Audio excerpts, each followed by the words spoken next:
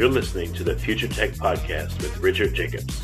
Future technologies such as artificial intelligence, stem cells, 3D printing, gene editing, Bitcoin, blockchain, the microbiome, quantum computing, virtual reality, and exploring space are much closer than you might think. In fact, many early versions of these technologies are in play right now, and the companies that are using these technologies are the focus of this podcast. My goal for you, the listener, is to learn from these podcasts. You may very well learn something that may change the course of your life for the better, steer you towards a new career, or give you insight into addressing a thorny medical problem. Remember, this podcast and its content is informational in nature only. No medical, tax, legal, financial, or psychological advice is being given. If you've enjoyed the podcast, please listen, subscribe, like, and tell your friends about it. Thank you.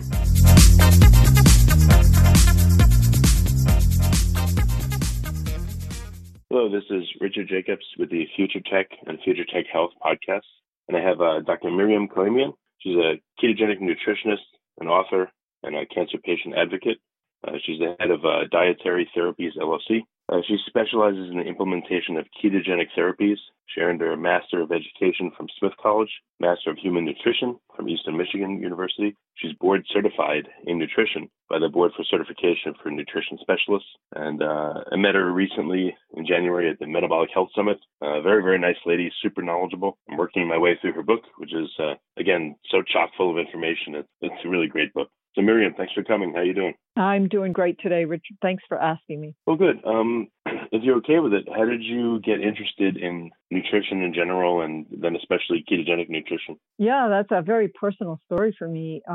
Back in 2004, my husband and I and our young son, he was 4 years old, Rafi, just living our lives here in Montana and sort of moving along. And just like of a bolt out of the blue, we found out that Rafi had a brain tumor. And of course, that just, shifts everything in your life, just in a heartbeat, in just a single heartbeat. So back in 2004, Dr. Google didn't provide a whole lot of information. And what I did find online was just terrifying. So we went along with the standard of care, which was, chemotherapy, 54 treatments in 14 months. Is very intensive, almost weekly. And that we were told was our best hope at getting a handle on it. It was inoperable, size of an orange. So, that wasn't an option presented to us initially.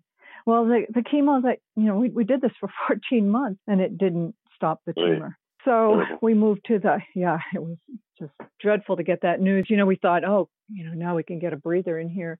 And the first post-treatment MRI they did, it showed the tumor was just racing. So we moved to the next therapy, which was another 12 weeks of weekly chemotherapy while we were trying to figure out what else to do. And we weren't getting any consensus among the top centers in the country for pediatric brain tumors. Actually, we put out 12 requests, got 7 answers and 6 different opinions.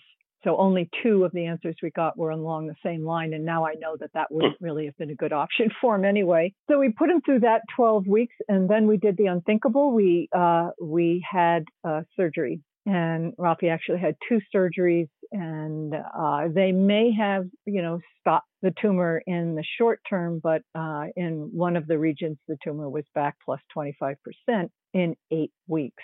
So we actually kind of stimulated some growth there. And it invaded new areas as well. So now it's time for palliative care, they tell us. Only a little over 2 years into this, they're going to move them to palliative care, which meant they had no expectation of a response by the tumor, but just treat him until he's gone. And, that was just unacceptable.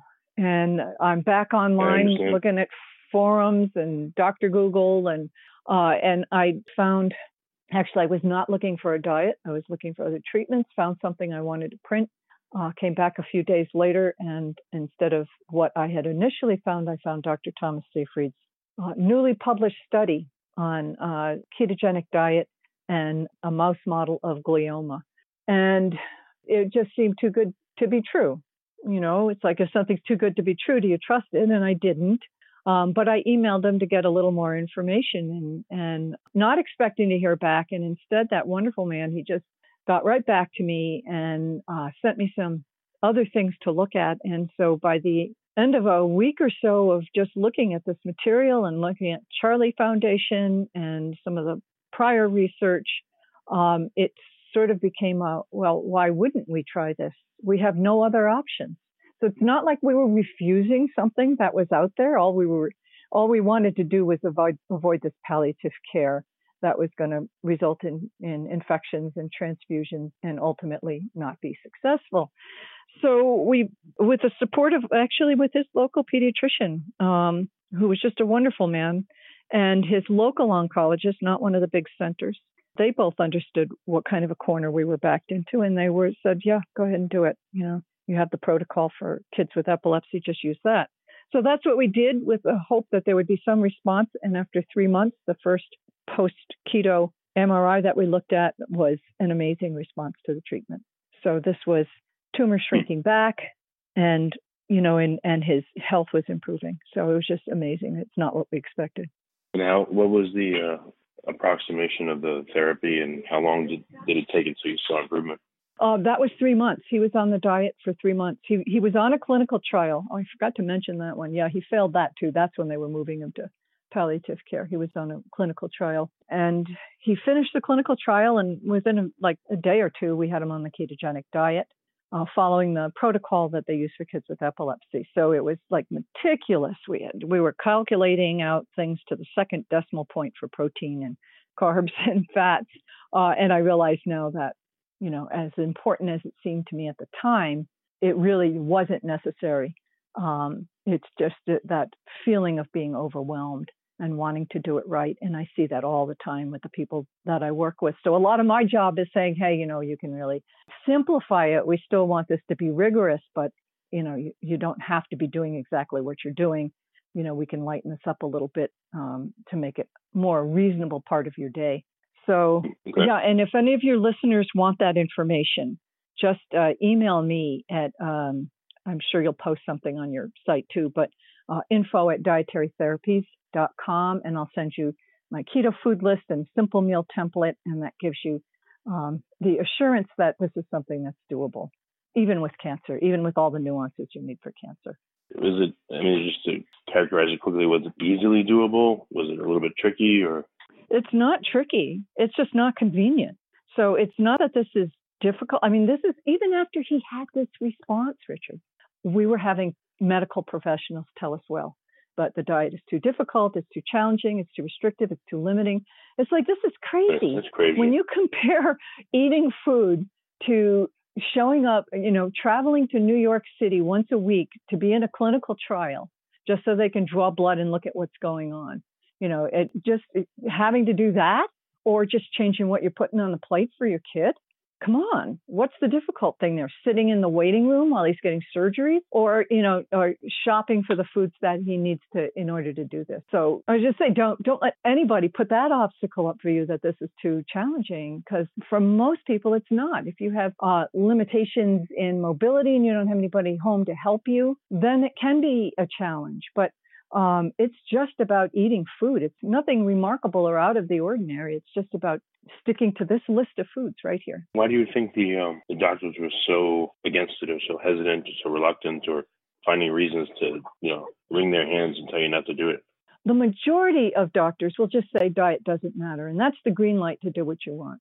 But there are doctors that will put up these additional obstacles, and they'll say, oh, it's harmful, or, it's going to damage your kidneys, or they come up with stuff that is not based in science at all. There's no science to support that kind of talk. The main thing that I have to be careful of when I'm working with someone is that we have worked through the list of contraindications to the diet. And again, I have that. I can send that to people. Love to share what I know with people. So just email me. I'll send you that.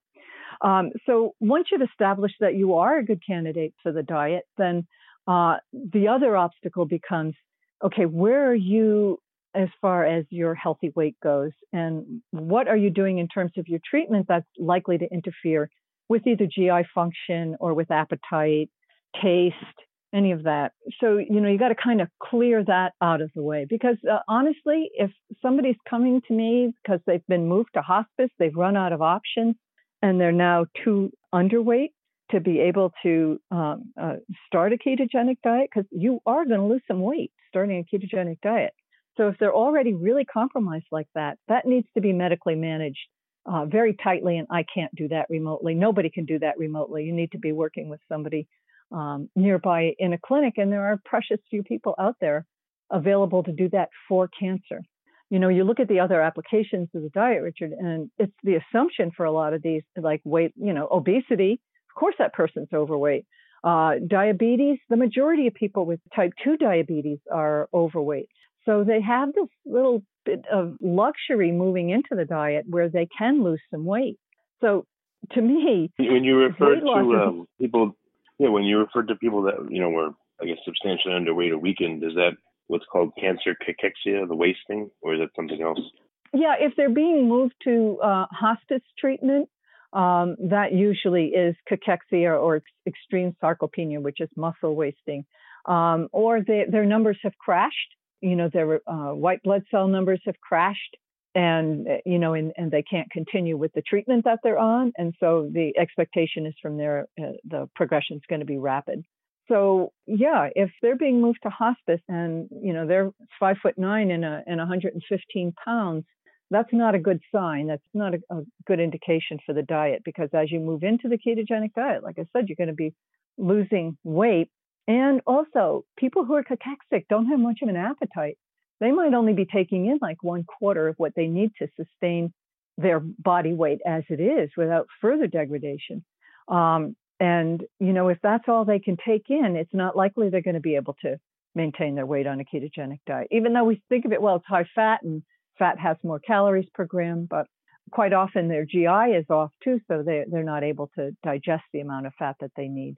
And they can't absorb nutrients. Right. There's all kinds of dietary problems with malnourished people coming into keto.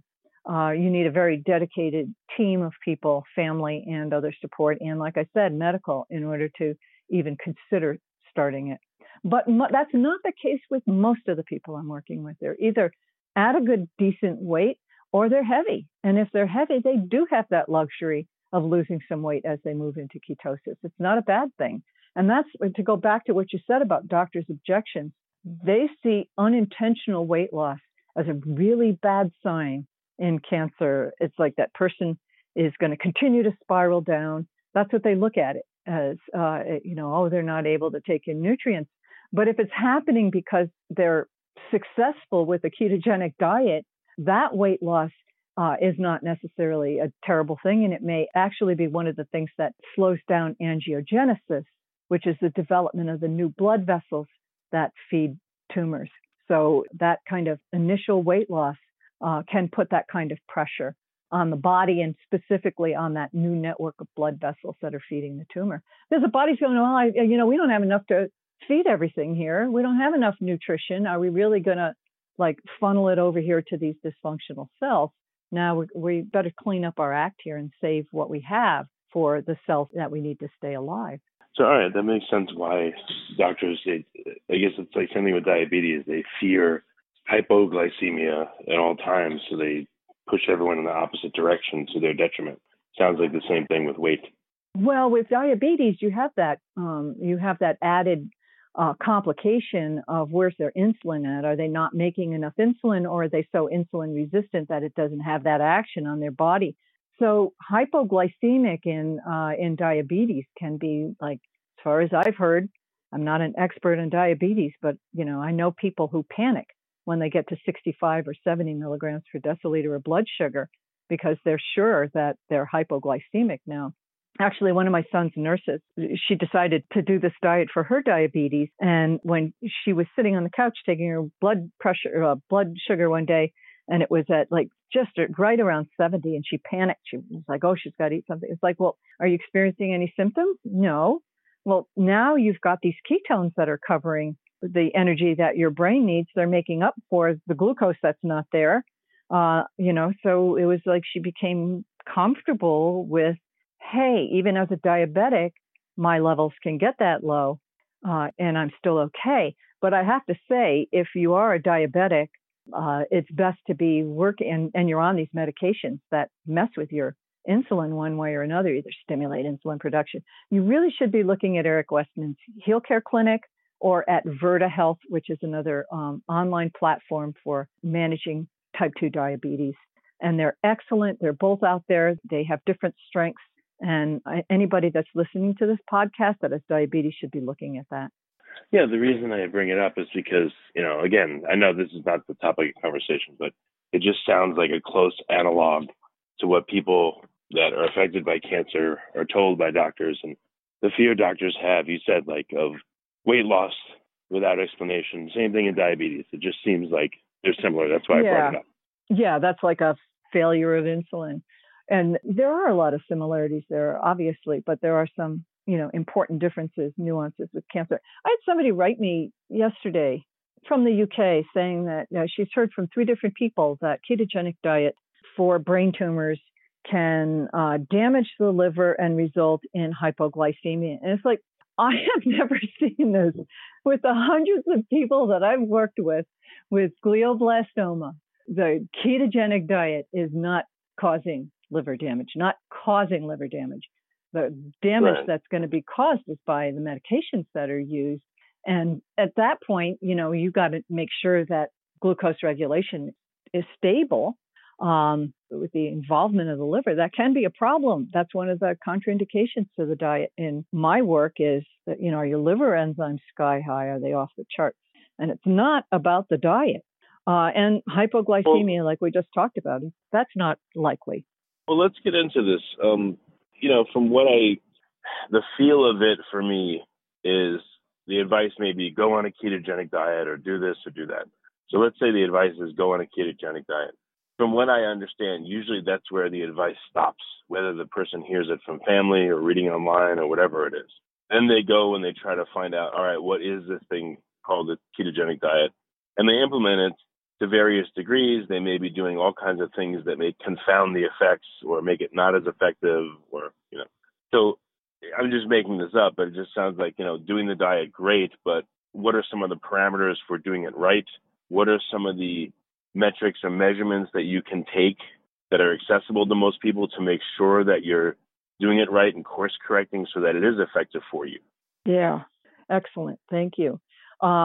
It's the abundance of misinformation out there and the lack of clear guidelines, which I ran into, specific to cancer, that drove me to write my book, Keto for Cancer. And I've put as many of the nuances for cancer that I thought of at the time of the writing of the book, things like the amount of protein, like in a regular ketogenic diet, the one you'll see, the celebrity ketogenic diet, nobody is tracking the amount of protein. It's not really an important factor for them. But if you're doing this diet as a way to reduce the availability of nutrients to cancer cells, then the signaling that goes on as the result of protein being in circulation is something you have to be mindful of. So that's one of the nuances, keeping protein to just where it needs to be in order to support you. So that's lower than what people would do for like a diabetes diet or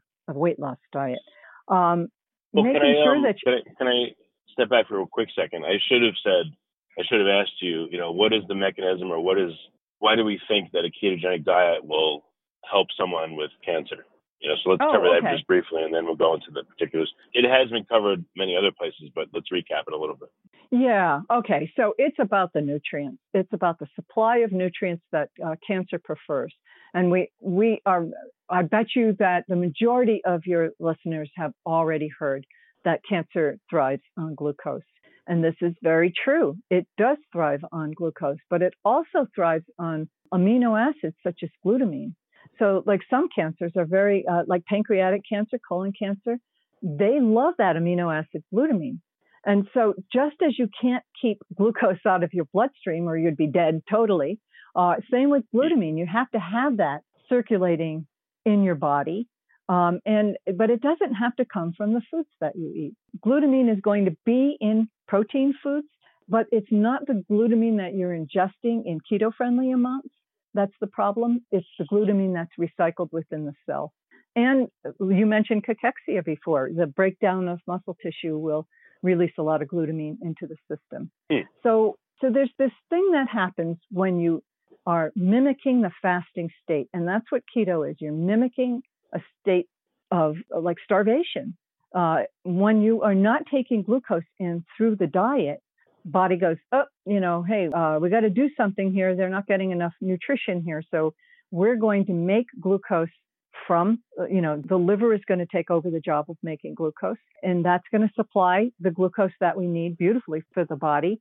And we're going to use these fats. There's an abundant amount of fat stored on this person, and we're going to use it to run heart and muscle and to make ketones, to synthesize ketones that can go to the brain and to other tissue and be utilized in place of glucose.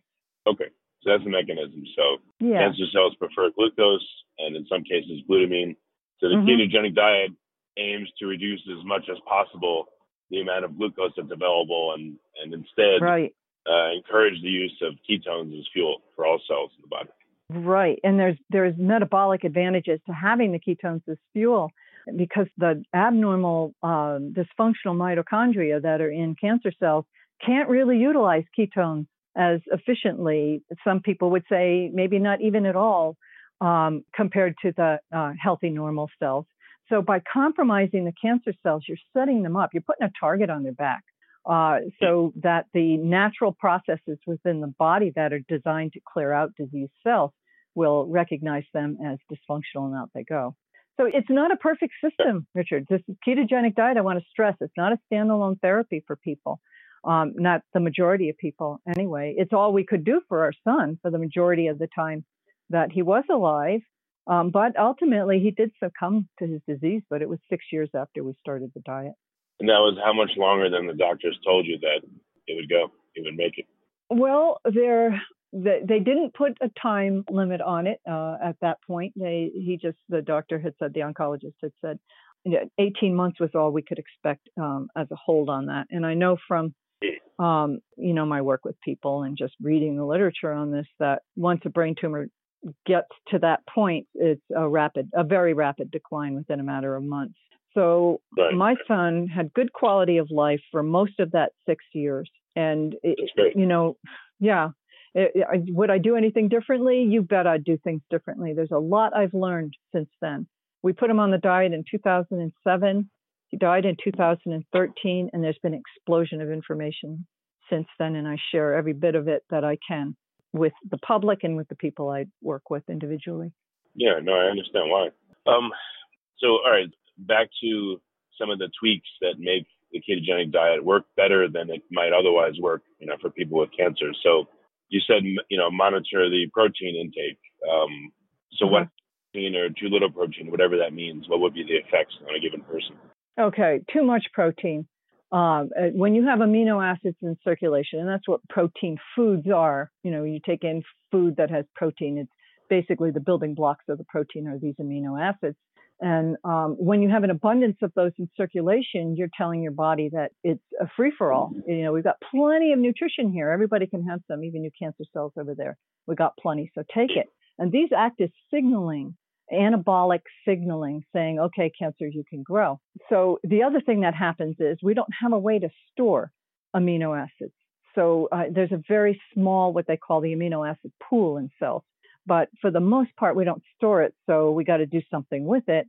So, we take it apart, and then those amino acids can go to the liver and be converted to glucose. So that's one thing that can happen. That's the gluconeogenesis part. What that suggests then is if the body doesn't store amino acids very well, if you went through a period where you cycled, you had protein as you like, and you go through very little protein, do you guess that might put a stress on cancer? Particularly one that likes glutamine? It's not just about the glutamine. It would have more of a universal effect there.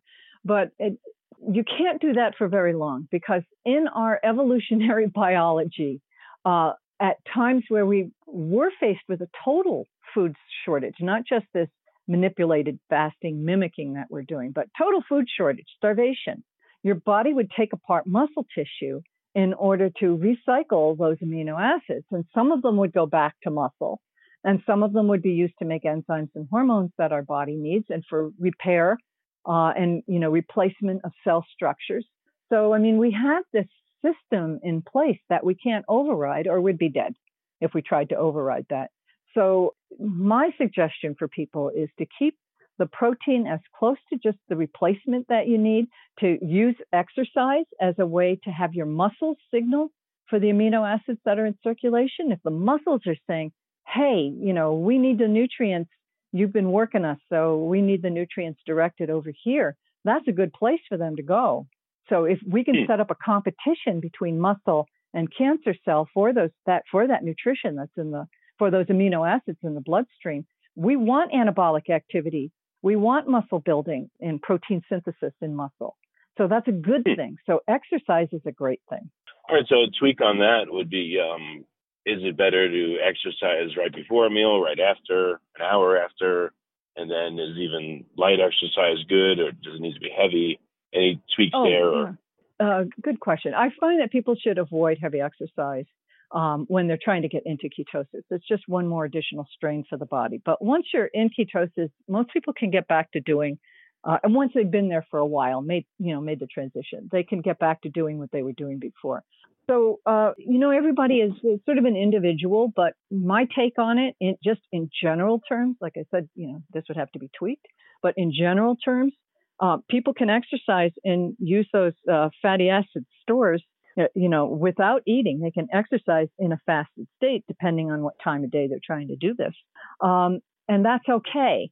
As far as removing some glucose out of the bloodstream in a safe kind of way, my advocacy says, okay, you've had a meal, you've got this slight rise in glucose, it's in circulation, insulin's going to respond. Where do you want it to go? So if you were to do something gentle, some gentle activity, like a nice walk, pleasant walk in nature, preferably, then you would be taking some of that glucose out of the bloodstream in a very safe kind of way. So again, we're just kind of manipulating these pathways that are signaling pathways for what to do with nutrients. We want to push them in the direction that is beneficial for health and a strain on the cancer cells. So you had asked before, and I didn't finish that part of it, about what's the too little protein. Right. And again, that depends a lot on, I wish I had a black box warning in my book that could, I've sort of done that with my presentations now. It's like, look, if you are older, and by that I mean even just past 55, you are more susceptible to losing muscle mass. So let's add a little bit more protein in there and encourage that physical activity, even if you don't feel like you want to do it.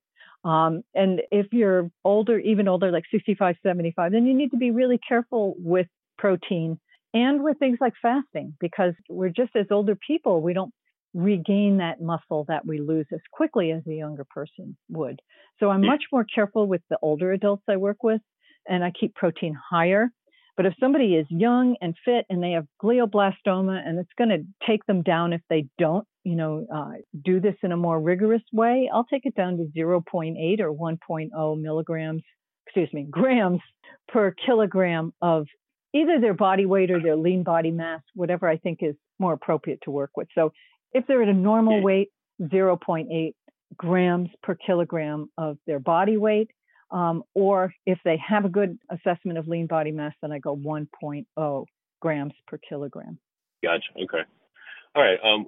Another thing too is, again, if someone has, they find out, God forbid, they have cancer, what types of cancer tend to need certain modifications versus others? I know there's many different kinds, but yeah. So there's some. Yeah. The protein. Going back to that earlier discussion of protein. So bodybuilders and people who are doing ketosis for other reasons, dairy proteins are not an issue for them, unless they have a sensitivity, of course, to them. But in cancer, dairy proteins have more of a stimulation of anabolic pathways. So casein and whey, again, I have a PDF on that too, on explaining it in more detail and how to manage these things on a ketogenic diet. So for all people with cancer, I recommend that they really lower their intake of the dairy proteins like cheese. Things like milk aren't even a part of a ketogenic diet, so that's not even consideration.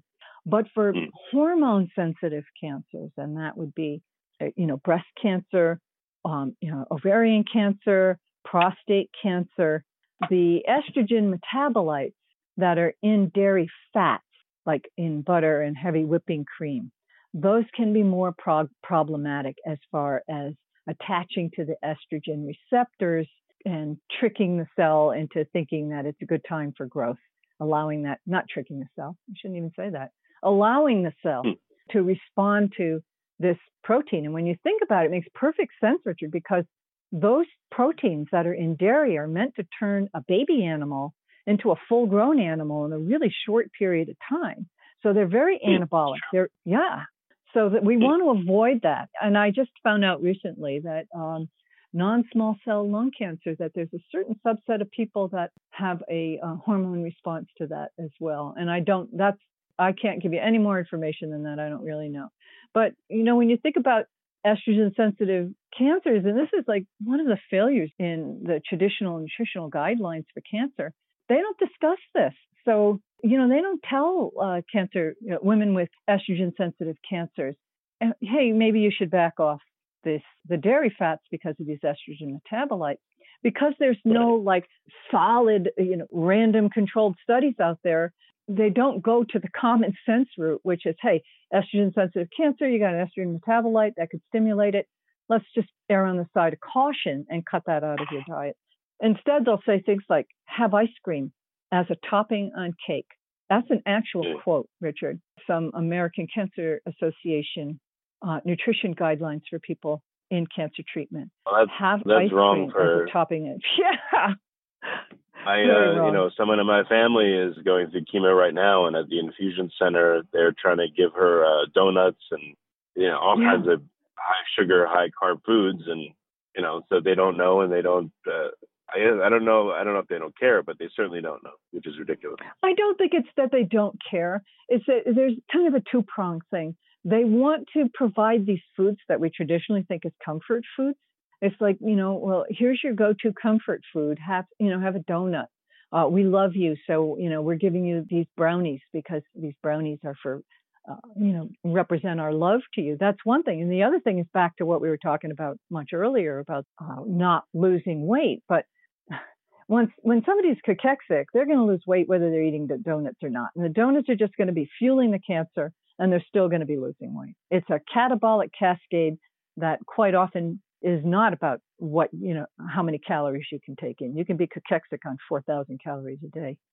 Well, all right. So when you were talking about some specific kinds of cancer, is there a lookup table, or have you attempted to create one where, you say, all right, it looks like your testing shows I have this type of cancer. So these are the tweaks that need to be made to my nutrition to optimize my chances for, slowing the cancer down and maybe even stopping it. Not really. It's more of the general information that I have in my book. I do have some concerns about a particular mutation called V, as in Victor 600E, and that it may be able to run on one of the ketone bodies called acetoacetate. And so for those folks, I would rather have them be low carb rather than ketogenic. Just get the sugar out, get the starches out, go low carb, but maybe have some more vegetables. Or maybe a couple of tablespoons of lentils, or have a root vegetable that they wouldn't normally have on a ketogenic diet, just to keep them low carb, so that they're not making tons of ketones, but they are running on their fats. So if you can make low carb, you're still going to be running on fatty acids. But why aren't multiple people heavily invested in making such a table, at least as a first bulwark against cancer, a first way to hopefully mitigate its effects? I mean, they have to make the disclaimers. It's not medical advice. Check with your, et cetera, check with your doctor, blah, blah, blah, blah. But why is this table not out there, and why are the holes in it not trying to be filled in for every type of cancer known? They are trying to fill them in with targeted therapies. So can you imagine, if you know anything about math, can you imagine taking these thousands of mutations that are possible in cancer and then mixing them in different ways for, each individual cancer can have just a couple mutations, or it may have 50 or 60 mutations, like a brain cancer could have 50 or 60 different mutations. And so if you're mixing them in different combinations, if you're trying for these targeted therapies, how quickly are we going to get there? So they just operate on a couple of the pathways. Well, you look at ketogenic, And because that was an evolutionary process that came to this adaptation to low nutrient availability, it's going to work on all kinds of pathways at the same time. Not going to be a cure, though. It's not going to cure cancer. So, we could go that route of trying to, develop a table like that. But honestly, I don't see that as possible. Instead, we got to look more at the underlying, hey, is this cancer a glucose-avid cancer? Does it take up glucose? Really, is this what we're looking at here in this cancer? And if you have a cancer that they're looking at the staging of it, the progression of it, or your response to the treatment by looking at what they call an FDG PET scan, CT scan, that's looking at where glucose is going in the body, we'll figure the odds. This is a glucose-avid cancer, and we are going to impact it by lowering the amount of fuel for that tumor, for that cancer. And they have glutamine tracers as well. So they know with certain cancers, they can look at glutamine and know which cancers are more avid, glutamine avid, taking it up more. But they haven't gotten the sense yet of where to take that as far as treatment. And, Dr. Seyfried is working on that part of it. He's working with a drug called, it's an acronym of DAWN, and as a glutamine inhibitor. And we have glucose inhibitors too. But let your body do the majority of the work here and then pulse these other things in where needed to kill off more of the cancer cells or to make them more susceptible to the other treatments that are being offered. But, all the reason, cancer. Go ahead. Yeah, the reason I ask is that the treatments, and this is just my interpretation, so the treatments that are out there right now, chemo, radiation, surgery, et cetera, they're the bluntest instruments I could ever think of. So then it seems like science now wants to go to the opposite end. Oh, wait, we need to sequence the cancer and know exactly how to treat this kind. I'm saying, where is there a middle ground? Can diet be a middle ground, a midpoint where you create a table, for instance, it's not a 100% specific table, but it has certain flavors on it. Like you said, this one's glucose loving, this one's glucose and glutamine loving, this one's just glutamine, this one's ketone. Is it possible to do such a thing, and would that be useful as intermediate step? Yes, the answer is yes. And there is actually a cancer researcher. He's a pharma guy. So he's been working for pharmaceutical companies all his professional life. But here's the useful thing in that. He also understands the power of the ketogenic diet. And he knows that the drugs that are most promising in what they call immunotherapies or the kinase inhibitors, that some of these can actually be enhanced. The effects of these can be enhanced if that person is also on a ketogenic diet. So he's at Weill Cornell, and he's developing clinical trials for a couple of different types of cancer, breast cancer, endometrial cancer. I think there's even a lymphoma he's working on right now, where he's using the pharma drug, what they call a PIK3 inhibitor. So this is a certain enzyme, a kinase inhibitor, that wasn't very successful on its own. But in combination with a ketogenic diet that is going to lower the flow of glucose into cancer cells, it's going to improve outcomes significantly. So yes, that is right along the lines of what you're talking about, and that is this synergy between what I call the bottom up, that is all of us out there who've decided we're going to take sugar out of our diets and we're going to do this and that, maybe ketogenic. We're the bottom up. We're doing it on our own without, this having gone through clinical trials. And then guys like him are the top down. They are working through the steps that are required within the pharmaceutical industry and within the medical community for proving that a certain treatment is going to have a positive outcome, a more positive outcome than what's being done currently. So they're the top down. But there is this intersection of the two where those of us who are willing to look at these possibilities for ourselves and understand we are navigating, in uncharted waters here, just, trying to pull what we can of the solid information together that, we're going to be more successful in the long run. The majority of us are going to be more successful than the people that are just sticking with one or the other of those approaches. So no, you can't just do ketogenic by itself. And no, you can't use a PIK3 inhibitor and have it be successful. But the intersection of those two, that's where the success is. So any other tweaks that people can use to try to help themselves? And then, we'll close from there. But that's my last question for now. Good quality fats. and ketone supplementation. So the good quality fats are balancing omega-6s to omega-3s, not being afraid of saturated fats. We've got no reason that I know of to be fearful of saturated fats when you're not taking them in along with those carbohydrates. The combination of saturated fats and carbohydrates may be a problem for people, but when you eliminate the carbohydrates, the saturated fats are what our body is running on. So that's what our body, when we access our own fat stores, those are saturated fats that we're accessing. So telling me that that's not good for our bodies doesn't have a sound science base to it for me. So yeah, makes sense. Yeah. So, and then the quality of the fats that you're taking in, like soybean oil, I think is just whether it's GMO or non-GMO or organic or whatever. Soybean oil is inflammatory, very high in those omega-6 oils that our bodies need a tiny bit of, but we're going to get out of healthier foods like nuts. We don't need to be getting it out of soybean oil. So yeah, just being more mindful about the quality of the fats that you're taking in on a ketogenic diet and the quality of the protein food, I think is important. The first priority is getting yourself into ketosis. Then you can work on these other things that are going to move your cells towards a healthier state. And those would be, limiting the amount of those seed oils, and, getting, good quality animal proteins, keeping, to non-GMO foods, organic foods when possible, but not exclusively. Like avocado is a perfect example. You don't need to have organic avocados. There's no chemicals tainting those at all. So, yeah, as far as cancer goes and the nuances for cancer, people can spend a lifetime upgrading from where they come in. I don't care where they come in. I take people wherever they're coming in and move them to the next step and just open their eyes. And then if they're, motivated and interested and curious, they're going to keep learning from there. They're going to keep discovering new ways to improve on what they're doing with the diet, but also with other lifestyle factors, which are critical to change. In cancer, you need to get enough sleep. Actually, we all need to get enough sleep. You need to get sleep. You need to lower your stress. That's critical in cancer. So a lot of times, depending on where people are at with that, I may spend more time talking about some of these lifestyle factors or some of these other metabolic therapies that can be combined with the diet. So the diet is pretty straightforward stuff. It's how we use it in combination with other metabolic therapies. That's where the potential is.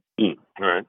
Well, unfortunately, I know you're only one person. You can't help everyone. But what I like to do is in the show notes, put a link maybe to some of the PDFs you mentioned, if you're okay with that, as resources for people. Mm-hmm. Or they get. I would rather have them just email me. If they email me, then then I can send it to them, because sometimes they may have a question about what I'm sending them. Yeah, that's what I was going to ask. So what's the best way for people to get in contact? info@dietarytherapies.com, or just go to my website so they could see what it is that I'm doing. Dietarytherapies.com. Okay. Yeah, those are two simple ways. Well, I appreciate you coming on and, and all your wisdom, and, there's tons of work ahead, but at least that, we're getting a better understanding of what's going on with cancer and how to mitigate it or, maybe reverse it in cases. So, it's good you do what you do, and I appreciate it. Yeah. Ultimately, Richard, what we need is clinics that combine these therapies and offer support to people. People thrive when they are supported, and that is something that happens. They get support within a conventional oncology clinic, but the people that I work with, or even worse, people who are just trying to get information off the internet, they have no support network outside of what resources they can pull around themselves. And we need a more coordinated, centralized, vetted source for them for getting that information and being able to implement it and ask questions is what we need. And I'm proud to say that I'm one of the people that's working towards that end. It's rather ambitious, but I believe that we will get there. And I do know keto's not for everyone. There's some people that told if they had a choice, if it was a clear-cut choice and somebody was to say to them, either eat keto or die, which, it's never going to happen that way, but, eat keto or die, they would go, well, I'd rather die than give up my comfort food. So, and it sounds kind of unbelievable to me that some people would think that way, but it's true. And I'm sure that, you could think of some people right off the bat who would make that choice, would be able to make that kind of choices. No, I'm not giving up my carbohydrates. My own sister said that to me. My own sister said that to me. She knows what I do. She saw what happened with my son, and she would not be willing to give up her carbohydrates. Well, as the last thing I'll say, most people, myself included, you don't make changes because everything seems okay unless a crisis hits. And then when a crisis hits, you're all of a sudden, okay, I'll do it.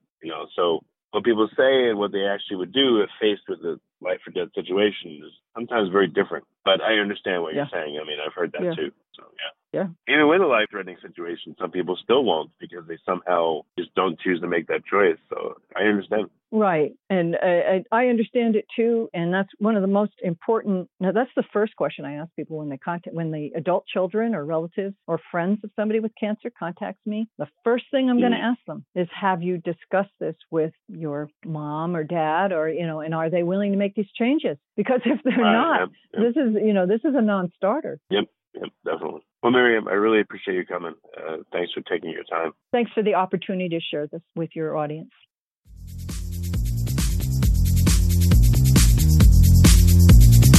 You're listening to the Future Tech Podcast with Richard Jacobs.